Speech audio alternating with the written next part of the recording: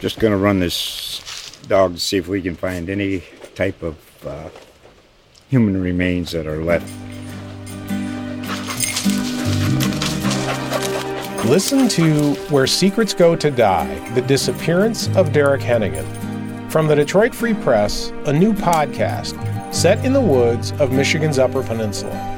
Available on Apple, Spotify, Freep.com, or wherever you get your podcasts. I wondered if I could start out asking you about Martin Luther King Day. It's, as someone who knew him, it's a day when people tell and retell King's story a lot. I'm curious why you think it's important to continue to tell Dr. King's story. Well, he talks about love. Love is an unending cycle of feeling and emotion.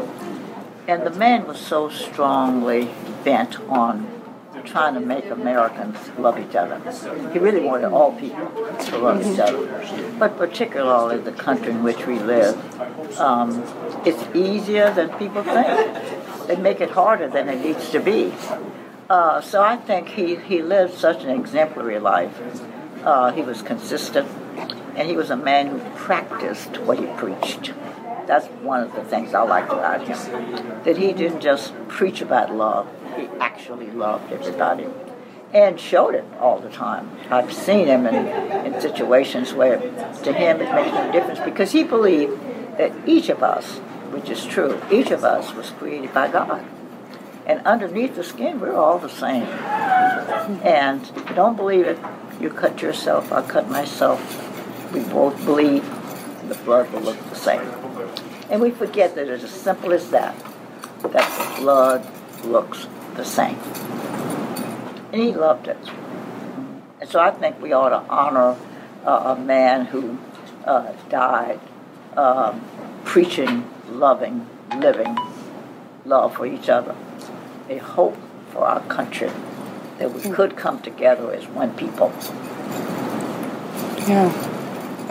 What are one or two memories of Dr. King that stand out to you when you think of him? I think there's so many. It's hard to pick one or two or three because I saw him in totality. Mm-hmm. I saw him when he was happy, saw him when he was sad. I think he died of a broken heart. He went to make a statement about war. He had been at home on a particular day, had the television on, and saw them burning little children. He said, now I've got to speak out. See, he was very close to President Johnson, and he knew it would embarrass him if he criticized him. He didn't want to openly criticize him just for the sake of being critical. But when he saw children being burned, he said, I've got to speak. And once he spoke out against the war in Vietnam, he was practically killed off, symbolically.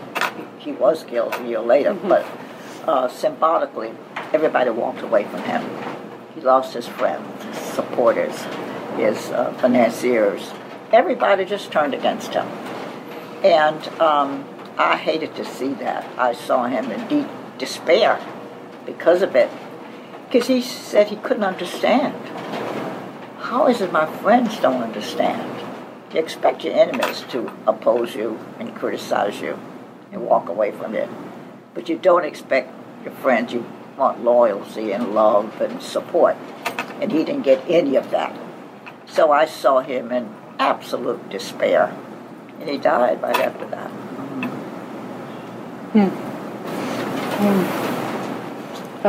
Could you talk a little bit about what you did for Dr. King, what your relationship was with him? Well, there was a joke I like to tell. He really had such faith in everything I could do. And he said, Xernona can do everything. So when people asked me what did I do, I said he thought I could do everything, so he gave me everything to do. But I was hired to do one thing and didn't get a chance to do that much. But I ended up being a multitude of, roles for him and with him. I was hired to be in the office and to kind of man things and supervise. See, there are a lot to marching. He just can't get up and march and go to the street. You got to prepare.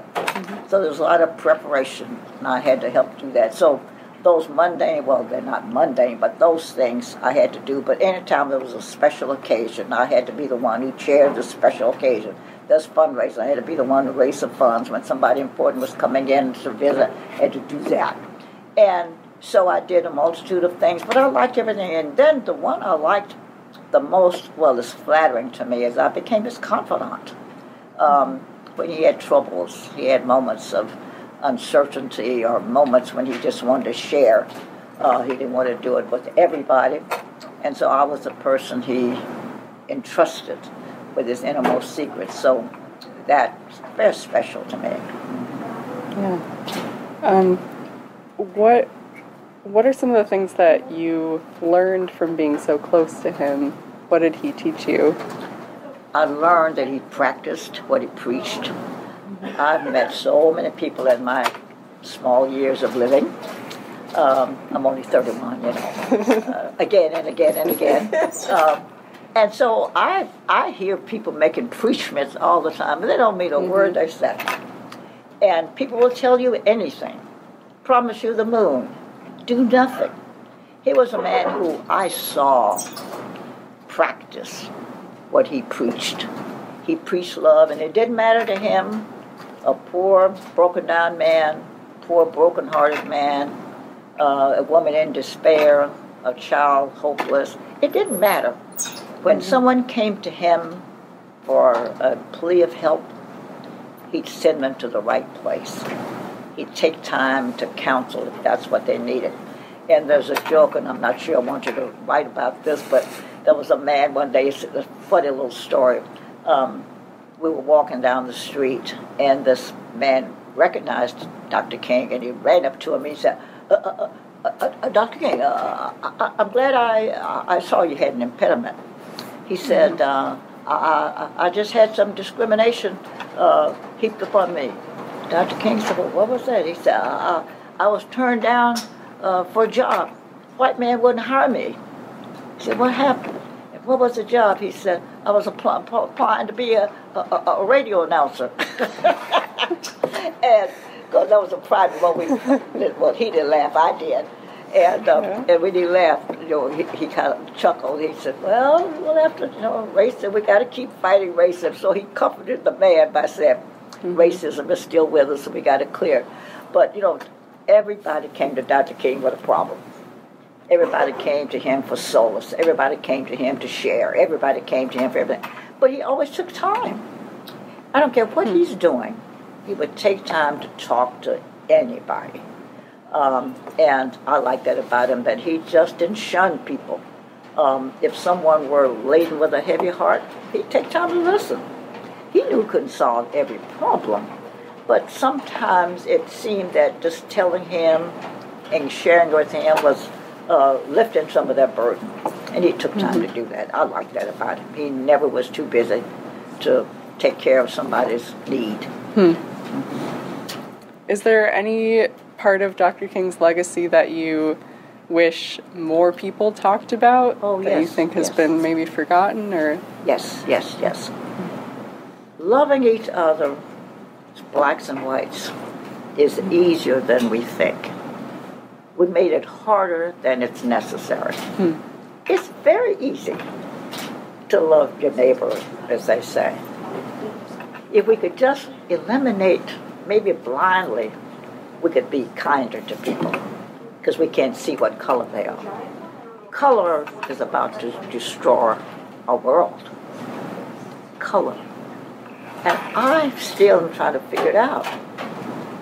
Where and why we have to have the superiority of a feeling when there's no basis for it. Just because someone is white doesn't make you better. I feel pretty good about myself. I'm black and I'm really proud. Because, I know one thing, as you know and everybody knows, we had nothing to do with this. I'm here the way I look because it was made possible by some other force, not me. I didn't choose to be here. Because sometimes I said, I would have chosen to be white if I could have chosen, because I'd have a better world in which to live. I can't choose my color. Of course, I don't really seriously want to. I'm proud. I'm very proud because I have done what Dr. King wanted us to do is, search your heart, not your external look. Mm-hmm. If your heart is right, you can love anybody. You can be kind to people regardless of who they are. And I don't want to just talk about Dr. King because I know you also accomplished so much yourself. I wonder if you could tell me a little bit about desegregating the hospitals in Atlanta, because I've personally never heard that story told. The hospital? The hospitals. That I desegregated? Yeah. Oh, yeah. I'm very proud of that because I took on a task that was pretty big, but I've never run away from anything the size of a thing. If I see a need, I'm going to see if I can help get rid of the problem if there's one. Mm-hmm. And our major hospital in Atlanta was the public hospital. Everybody has to go there, black or white, rich or poor. And they treated poor people differently than they treated, white people. Mm-hmm. But the main thing I really fought, and it's interesting how what my initial plan was different what my marvelous results became. I was fighting for the black doctor's ability to practice in any hospital in the city.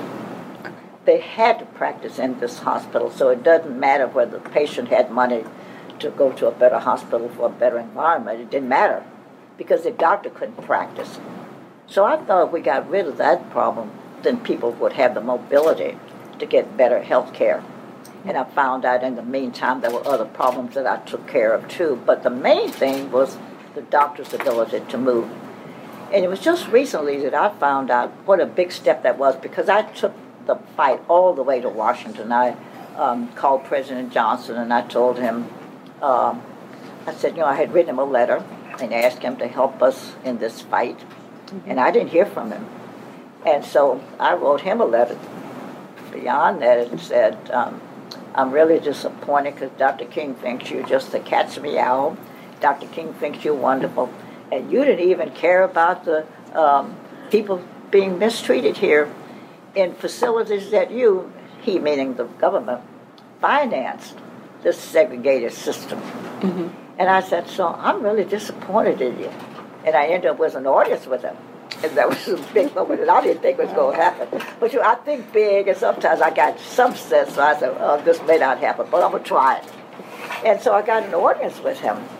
And do you know, after that meeting with him, no more than 5 weeks, he issued an edict that all the hospitals, I didn't know all the hospitals in the United States were segregated, but they all were. And so he issued an edict that all the hospitals in the United States were now desegregated. Big moment. Oh. But what I didn't realize until just recently meaning like a year ago, a woman who worked in one of our good hospitals said to me, she said, I'm going to speak. And when I went in, I went for some, what do you call it, blood test or something, blood pressure.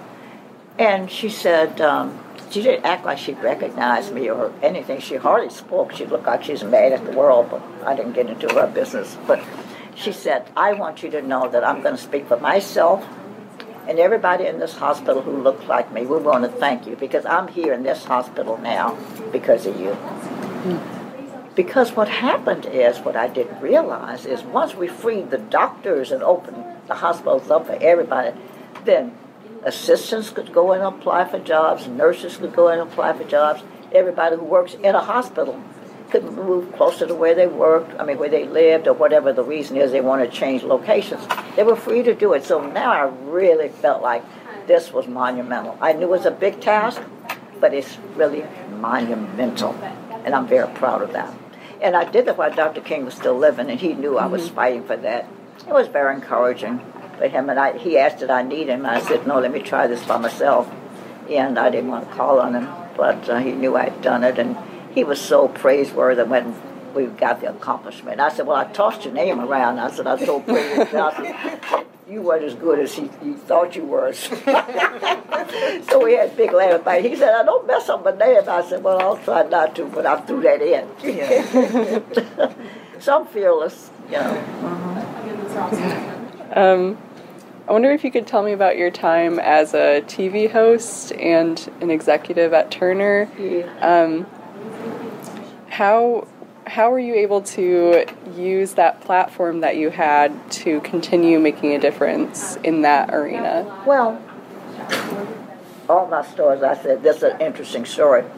But I had no intentions of going into television. I was happy doing what I was doing. Mm-hmm. But my good friend, Ralph McGill, was the publisher of the Atlanta Constitution, which is our local newspaper.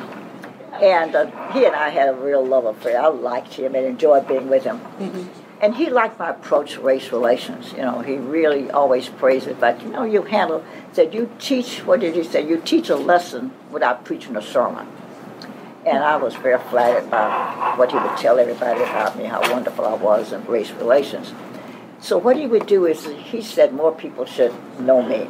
And he set up, like, he was always getting engagements. And so sometimes he would just pass them on to me, like at the last minute he couldn't go, and he said, but I'm sending my substitute, and I would be the substitute. So this particular day was a day, a luncheon, or it was a conference of white Christian, religious journalists. Mm-hmm. And I told them that Dr. King thought the press was just so helpful and so wonderful in their struggle for equality, that they make the story, you know, broadly and widely accessible to people. And he loved the press and was responsive to the press when they called. And I said, but I don't happen to agree with Dr. King. Don't tell him I said that. I joked about that. But I said the reason I don't agree with him is that over here, the press is a lily white environment. You have a lily white assignment editor who gives a story to a lily white reporter who takes his lily white photographer. They go to the scene of some black people who can't swim in the public swimming pool and talk about how terrible it is they shut out and they can't come.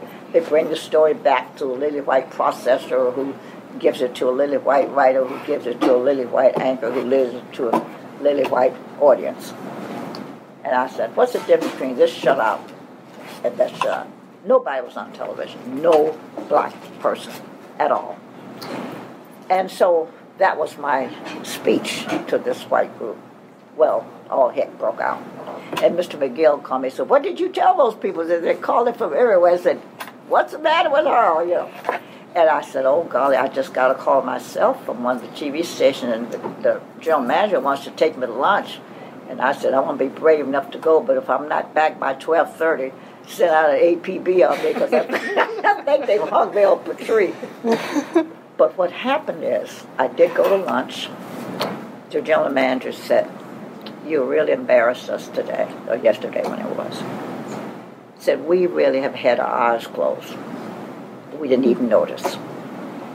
And we're going to change it, and we want you to help us.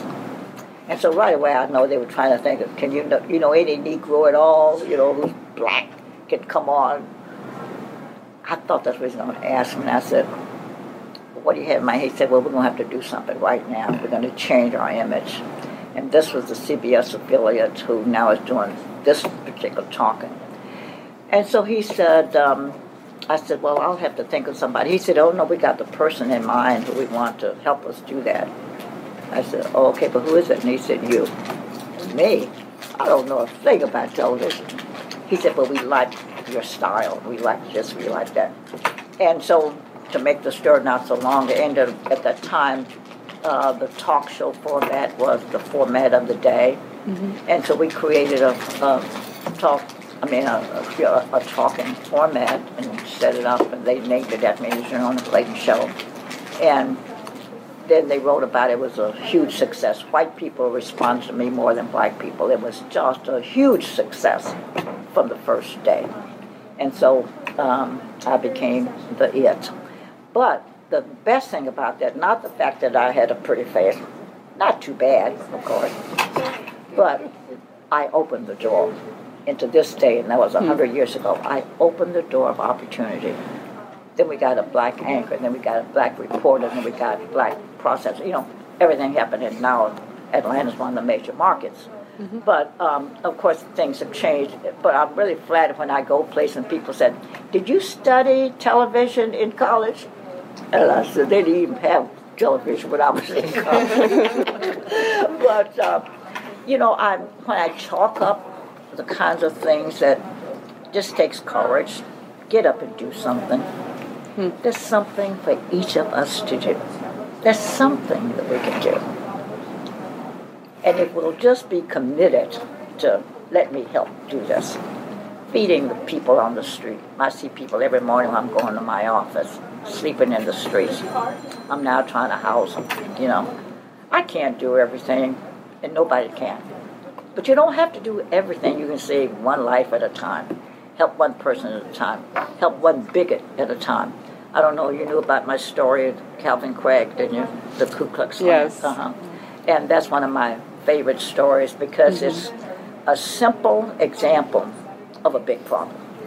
The man just was wonderful. I had no idea.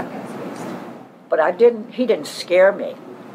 So I didn't try to make preachments to him. I didn't beat him over the head about you racist, you didn't call names. I didn't do any of that. I talked to him. I just talked about how idiotic his thinking was, you know.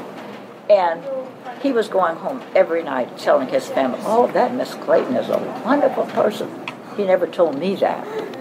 But his friends would tell me, So the day he announced he was coming out, I mean, it was a surprise to me as well. But I think I know, you know, what happened because I know what happened to us as we met every day. I saw him every single day for months. Do you think that's a model for how people can change that one-on-one relationship? Well, I certainly point to that. I don't think that, you know, everybody can do that. I don't know everybody wants to do that. But I use it as an example as I did it. And it, you know, didn't stop the world. And we still have, you know, Klansmen, so we didn't eliminate them. We still have hatred, but we changed that one. And I changed his circle of friends because they ended up being my friends. So I did have an impact on one story, one man who made a big difference in his world and certainly impacted mine. I'm curious what you think the continuation of Dr. King's work looks like today. Where do you think that work is going today? Well, I look at this day, the holiday when it's a day on, not a day off, that Mrs. King started. People come together. I don't think you find many people fighting and kicking and screaming today on the holiday.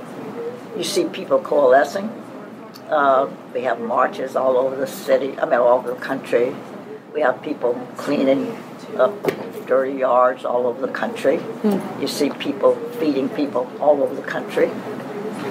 You can do it one day, why not two? You know.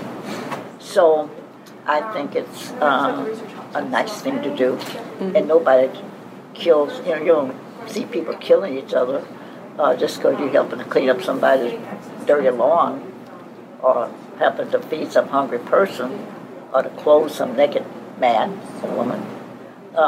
It doesn't kill you. So if you can do it one day, you can do it two. You know? Yeah. Where do you see work in the area of racial injustice that still needs to be done?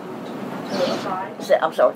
Work in the area of racial injustice. Where are the areas where that work still needs to be done in the U.S.? I don't think we have to pick a place. You know, you can make a difference wherever you are. First, you go where your heart is. Your heart is where you go. So you and your heart are always together. Your heart is your inner feelings. And so wherever you are, you can make your presence be the catalyst for change. Because if it's in you to do right, you'll do right. You know, bank robber doesn't care nothing about, what his heart say. He wants to rob the bank. He wants to do evil. He wants to do bad. And that's what he goes for. And so people who want to be ugly plan to do that, and it's in their hearts to be ugly. But the converse of that is in my heart to do good. It's in yours to do good. And so just follow your heart. I think there was a song to just follow your heart. Whatever you feel is a good thing to do, just do it. Just do it. Well, thanks, Ms. Clayton. I really appreciate all your wisdom. Thank you. And it's lovely speaking with you. Thank you. So what do you have planned for the rest of the day? I know you're giving the lecture, but... Yeah. I don't know. They're in charge. Wherever they lead me, they're dragging you all over the place, I'm sure. Yes, well, the lecture is at, the chapel, President Bogan is speaking in chapel at 10:30. Mm-hmm. And then her talk is at, then we're having lunch with him. Okay. And then, her talk. And then there's dinner with students. It's a pretty full day. Oh, great. Yeah. That's nice that she'll be able to spend some time with students. Right. That's cool. I give you what you want? Yes, I think so. Okay. Yeah. There is one thing I would like for her to ask to include in the story, if you don't mind. Yeah, of course. And that is the impact you've had on recognizing so many African Americans through the Trumpet Award. Oh, Sure. Yeah. I started a program called Trumpet Awards, and I really got that listening to Dr. King. It was his theory that he didn't feel like all white people hate us because they love to hate. He believed some white people hated us just because they didn't know us, that if they really knew that, in spite of the fact that as a people we've lived in servitude, and in spite of it, made great contributions. White people don't know it, black people don't know it.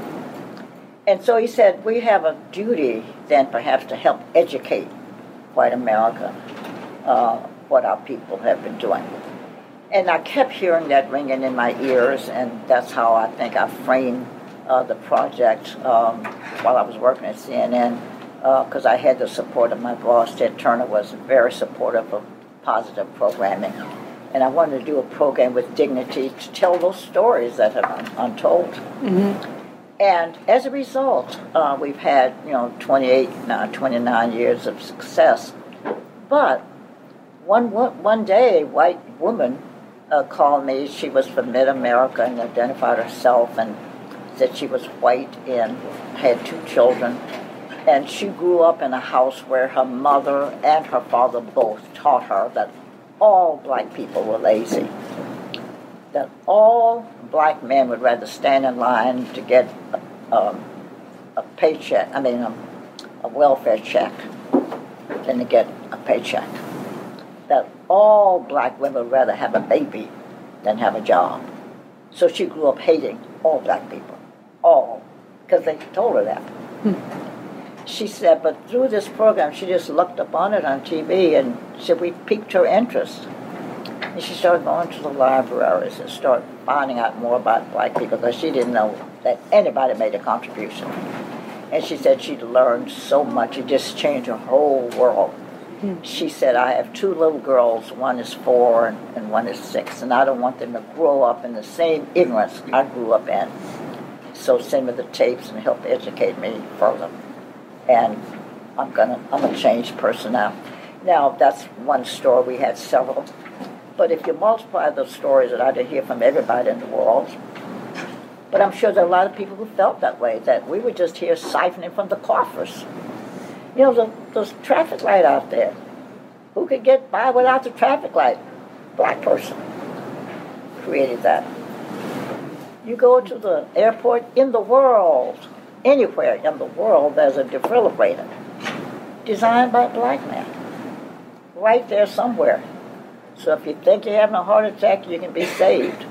Or maybe, possibility.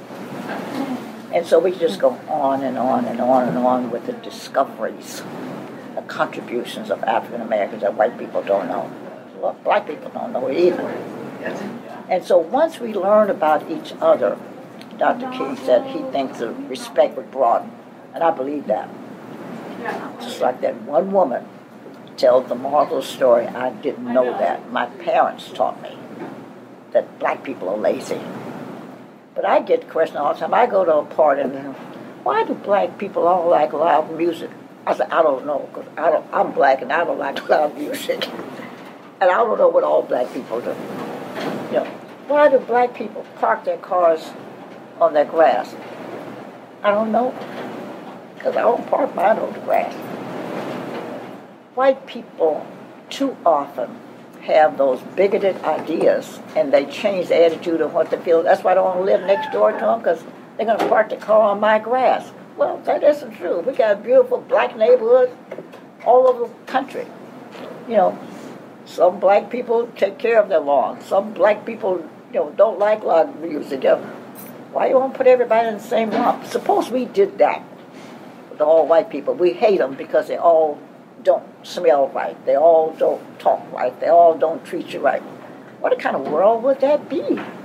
The alternative to that is, suppose we turn the tables. What kind of world would this be? Now, we can turn the tables. If we all loved each other, we wouldn't have any of that to worry about. But we're very proud of educating an ill-learned white America. Yeah, that's great. Thanks. And with that Trumpet Award, she has found so many black people who've done such marvelous things, and they're recorded every year. So she sends those tapes now to different countries, or we said tapes before, and now you can go right on TV. Yeah. Sure. And 185 countries around the world. Now, that's pretty much the whole world. yes. So, I think sometimes about how little an effort can broaden just scopes and scopes of people. And so we talk to each other sometimes. Maybe we learn some things. Don't have to have a Trumpet Award to do it, but we don't have much exchange. We are dividing now. I see more than before. People used to come together more than we do now. So I guess the ignorance continues to prevail. I too, like Martin Luther King, wish for a better America. I really do, and I do what I can. And if everybody did what they could, we would have a better world.